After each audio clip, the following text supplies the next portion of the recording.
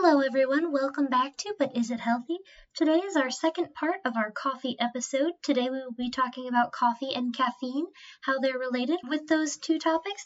And to get us started, I have some fun facts for us. So, fun facts about caffeine and coffee. The oldest study that I found in regards to this was from 1907. This study claimed that coffee improved physical performance and holds up with today's research. Our next fun fact is that in 2008, a study was published that developed the questionnaire of caffeine craving. This questionnaire was based off of the Smoking Society. Mad props to West and Rodriguez Davies for creating this. I wish I could read it, but $41 is more than I'm willing to spend on an article. Final fun fact, caffeine is a banned substance by the NCAA with a urinary caffeine content of 15 micrograms per milliliter being listed as a positive on your drug test. But in order to reach that level, you'd have needed to have chugged 8 to 9 cups of coffee within an hour before your drug test, so hopefully that's not a concern, athletes. So, caffeine and coffee, hot topic. Very exciting. So much research. Honestly, I won't be able to cover all of the research that has been done on these two topics together because the amount of research is enormous and I did not ask all of the right questions. With coffee and caffeine, one of the big things that you're looking at is how much caffeine is in coffee. So before we dive in, benefits and risks, let's take a look at that. Brewing coffee has many different techniques, but even before we get to brewing, you have the ability to use coffee beans roasted or unroasted. That's going to impact your caffeine content. Brewing coffee, whether you're brewing it hot or cold, will impact your caffeine content. The species of coffee you're using, whether it's Arabica or Robusta. Robusta is not a scientific name, but it is the one that is going to be on any of your coffee labels, so that's what we're calling it. And lastly, you're going to see some major impacts in the pressure you're brewing your coffee at and the length of time you're brewing it. Now, length of time, pressure, all of those things are going to depend on your brewing method. So let's take a look at some different brewing methods. The study that I'll be referencing did not look at all of the possible brewing methods of coffee, but the ones that it did look at are the Turkish method, the French press, the pour over, and espresso as far as your hot coffees go. And then you have your cold brew. Cold brew was pretty much consistent throughout. What they did differently with that was how long they brewed it for. Basically, how long did they soak the beans in cold water? The differences between these different methods are obviously, those of you who drink coffee you're already familiar with, but we're going to do a quick recap anyways. Turkish coffee is where you have soaked the coffee in the hot water for a period of time, and then you just drink it. There is no straining, there's no pressing, which is how you get your French press. You're going to take the coffee, soak it in the hot water, and then press the coffee grounds down. Pour over coffee is where you're going to be putting the coffee inside your paper or cloth filter, pouring hot water over it and just letting it drip through. This is also known as drip coffee, which is another common name for it. And lastly, you're going to have espresso, which is going to be hotter pressed through your coffee beans at a higher pressure. Those are going to be your different brewing methods. The other thing is roasted versus unroasted. This is also called brown versus green. Green being your unroasted, your raw, and your brown being your roasted. So, the quick breakdown for this is hot versus cold. Hot brewed coffee tended to have less caffeine than cold brew coffee overall. However, it did see a reduction in ions, an increase in antioxidants, and the highest amount of flavonoids if you're using Indian coffee. Instead, saw a much higher caffeine content, but lower in all of those other things, so you're not necessarily getting the same polyphenols. And Arabica seemed to do better at the high temperature and low pressure, whereas Robusta would do better at the lower temperature and higher pressure. So that's basically everything I'm going to talk about as far as coffee brewing. I apologize for the audio quality here. We're having some technical difficulties. I will do my best to resolve it. So caffeine and coffee. Really, you'd think I would have gotten to here long before now, but this is very interesting in that we have some unique goals and we have some very interesting data. So what the big goal is with caffeine is that people are looking for increased awareness, alertness, using coffee for its caffeine content when they're looking for the stimulant aspects of it. Now, the downsides of this, or at least the perceived downsides, is that it should have a negative quality on your mood and just overall not be good for you because it is a stimulant. However, we want stimulants. We're looking for that increased alertness and awareness, so that it can't all be bad. Additionally, this is not a goal that I would have anticipated as far as coffee goes, because it's not a goal that I personally have holding coffee and caffeine, but coffee has been used as a performance enhancer as far as weightlifting and training goes. That is why it is actually a banned substance now. You're not getting the major effects of it if you're not hitting those high volumes of coffee, but even lower volumes have been shown to have had an impact, so that is something worth evaluating. First, though, let's take a look at that mood and alertness. A 2018 study looked at the acute effects of caffeinated black coffee on cognition and mood. So this is important to note. A lot of studies I found actually did end up using coffee combined with carbohydrates or cream and sugar because they were trying to see how glucose and caffeine together impacted people. Now, I disqualified those studies from our research here, but note that there is a lot of research out there if you want to see what having breakfast does for you, assuming you drink coffee with your breakfast. This study didn't have that, though, so that's why I included it, in spite of its small sample size. Now, I point out the small sample size because it claims to have a large effect. I'm attributing that to the fact that they have such a small sample. But what they found was that both caffeinated and decaffeinated coffee showed an increase in alertness, which would attribute that alertness factor to not caffeine, but one of the other chemical compounds found in coffee that we kind of talked about previously on our last episode.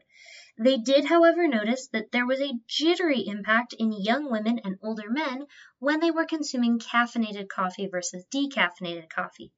Both caffeinated and decaf were compared with placebo in addition, and one of the other takeaways from this study that they pointed out that has come up again and again in some other studies throughout my research, I claim it's research, I read fun studies, I did not follow a specific method here. But what they found was that we shouldn't be using decaf coffee as a placebo for coffee.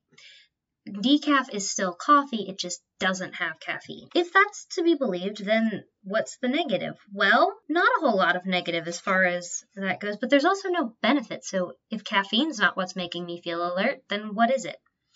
Well, don't worry, caffeine is still making you alert, and that's actually where we are going to transition into talking about sleep, because caffeine on sleep quality and daytime functioning is a hot topic. That particular study came out in 2018 as well. It was a review, so not a study in and of itself, but it was a lit review, and it looked at some pretty interesting research. This study calls into question how long the half-life of caffeine actually is, and that is something worth noting, that the half-life of the chemical and how fast you metabolize the chemical are not the same thing. But it does definitely impact how long it's hanging out in your system. So this particular review came back with the idea that coffee, and specifically the caffeine in coffee, does promote alertness in that it reduces your overall melatonin. There were additional studies that back that up. Basically, it came back with this idea that you were more alert at night if you were drinking coffee than you would be otherwise, which is why we know the caffeine definitely does have some impact there. Now, the issue with this is that we're also looking at, they noted a potential cultural issue there. One study they included in their review talks about an Ecuador village that saw no nighttime alertness when they were drinking coffee, whereas when you look at American college students, there is a dramatic increase in alertness. Or another study talks about nurses using psychoactive stimulants, aka coffee and energy drinks, to stay awake during night shift. That study found that, well, shockingly enough, there are negative consequences, and that's where sleep quality comes into effect here. Does coffee affect your sleep quality? Well, that depends on when you have eliminated it. How long is that half-life actually? This review cites the half-life as being somewhere between 2 to 10 hours per one study and up to 20 hours per another study. So if we're using that whole range of all of the times in between that they had, we're looking at somewhere between 2 to 20 hours of how long caffeine can hang out in your system, or at least how long you're noticing the effects of the caffeine in your system. They point this out that after about 20 hours of not consuming any coffee, people start to notice withdrawal symptoms, and I'm putting withdrawal symptoms in air quotes. Basically, what you're starting to notice at that point is that you're going to start getting a headache, maybe a little bit more jitteriness if you were not jittery before. This can be shortened more with tolerance because you can develop a caffeine tolerance. However, the caffeine tolerance is very bizarre. Per current data, caffeine tolerance seems to only affect your peripheral blood flow and not your cerebral blood flow, which would mean you still have the caffeine hanging out in your brain. Obviously, there's the blood-brain barrier and things of that nature, but you still have the effects going on in one region but not in the other. So I would like more research on caffeine tolerance before I'm calling this a true tolerance. And that withdrawal period is again arguable because one study talks about that being an 8-hour period, another talks about that being a multi-day period, and that's going to contribute to one of our risk factors later on. The other thing that this study particularly noted, and was backed up by that nurses on the night shift, is that if you are using coffee to stay awake all night, recovery sleep, meaning sleep that you're trying to get during the next day, is going to be of poorer quality. But that does not mean that your overall sleep quality is going to go down necessarily. Additionally, they attempted in a particular study to see if drinking coffee one day, feeling tired and sleep deprived, and then drinking coffee the next day affected your performance.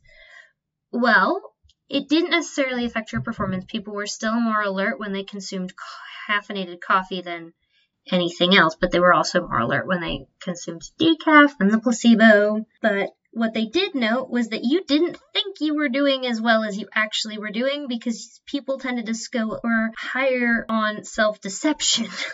So you thought you weren't doing well because you felt tired. Great to know. Great to know. But that's kind of all we got on the whole sleep thing.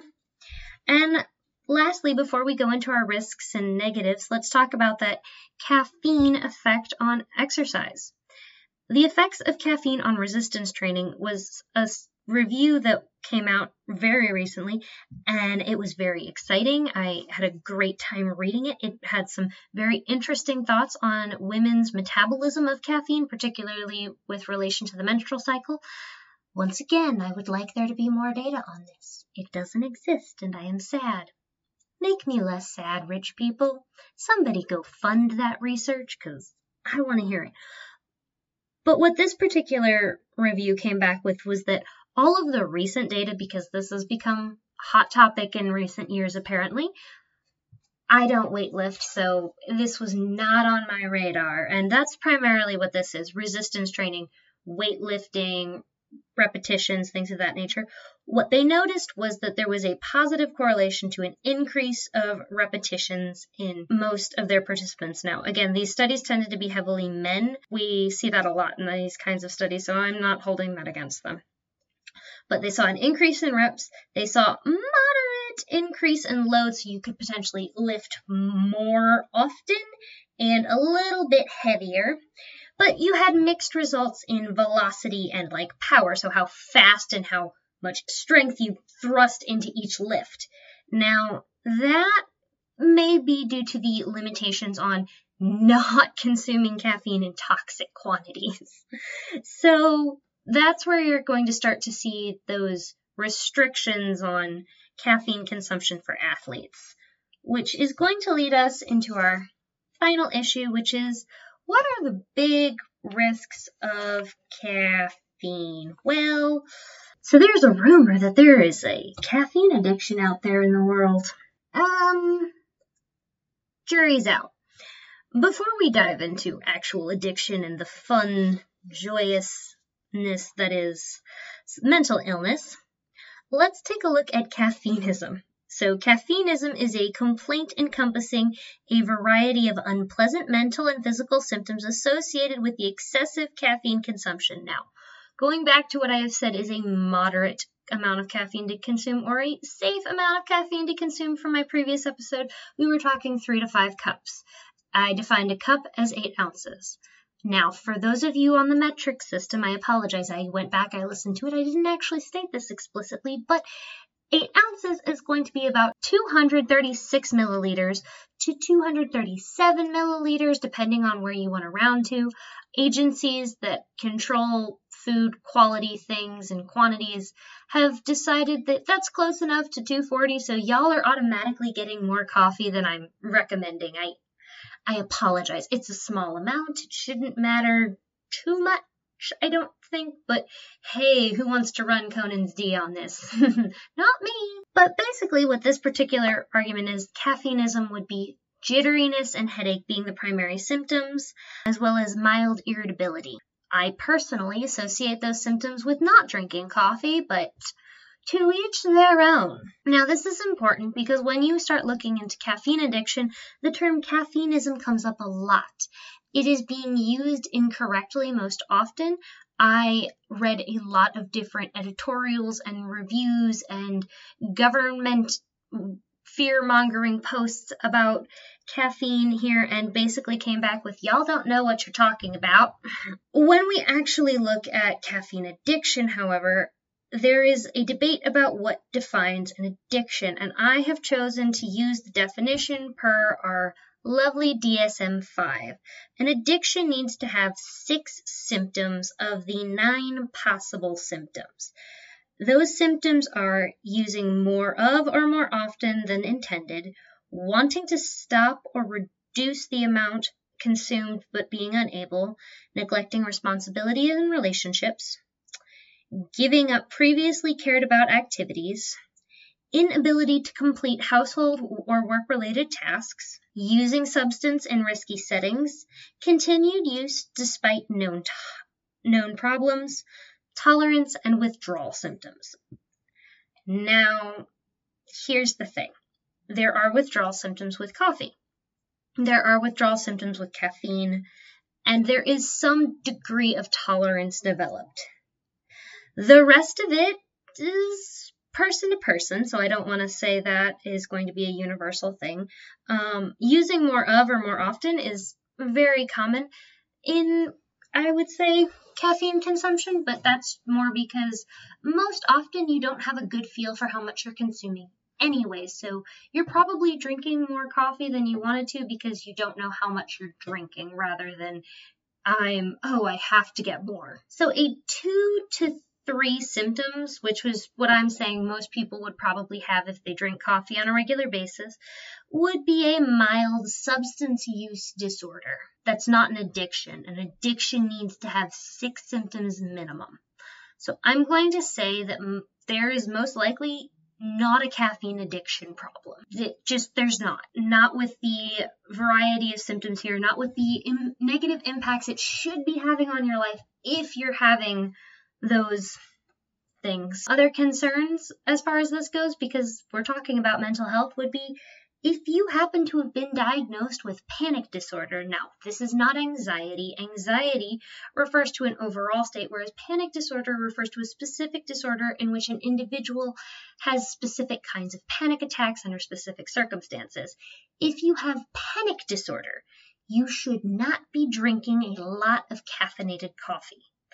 I'm not saying you can't have decaf, but caffeine in individuals who suffer from panic disorder are more likely to induce panic disorder episodes. Those are things to keep in mind. Anxiety, it's going to be hit or miss. Jittery feelings can impact your anxiety because they are similar to symptoms of anxiety, so it'll trigger your body into the response of, oh, I'm feeling anxious. You may actually not be feeling anxious, but the physical symptoms of anxiety are there, so it can potentially act as a trigger for that mental illness. I don't have a plethora of research on that. Most of it seemed to focus on the panic disorder portion. And as I said before, different things. Similar, but different, and we need to respect their differences. Those are going to be the big negatives and positives of caffeine, so let's move into our wrap-up. Is caffeinated coffee healthy for you? Well, I don't think it's hurting you if you're not suffering from panic disorder. And actually, I didn't talk about cardiovascular system. Real fast, I have a couple of studies on caffeine and cardiovascular system, which is very much that you should not be consuming more than you should not be consuming more than 600 milliliters of caffeine in a day. We talked about how much caffeine it takes to get to those levels, right? How much coffee it takes to get to those levels. Think back to your 8 to 9 cups. Don't be drinking 8 to 9 cups of coffee in a day. There we go. We've covered our bases here. We've found the upper limit of the coffee you should be drinking, and it's that. So don't be consuming 600 milliliters of caffeinated coffee. If you're consuming, milligrams of caffeine, not milliliters of coffee, then yes, we would have a problem. But no, this is the amount in milligrams. So wrap up time. For real this time. Is caffeinated coffee healthy for you? I'm going to say yes. It can produce some symptoms of increased alertness and focus. It does not seem to contribute to negative health impacts in the general population. There is a minor risk of you not being able to perform recovery sleep if you are staying up all night. So don't stay up all night and use coffee to do it. If you're staying up all night, use something else. Blue light therapy. There we go. I'm not saying that's healthy either. I don't have the research for that. It's just an alternative. But other than that, no, it's pretty much safe. Caffeineism is a potential concern. If that is you, pay attention to it. If you have panic disorder, limit yourself. Maybe switch to decaf. If you're trying to get more caffeine, I hope some of our brewing tips helped you out, because I'm gonna go make some coffee now. It's 9:30 at night. Have a good weekend, y'all, and rock on.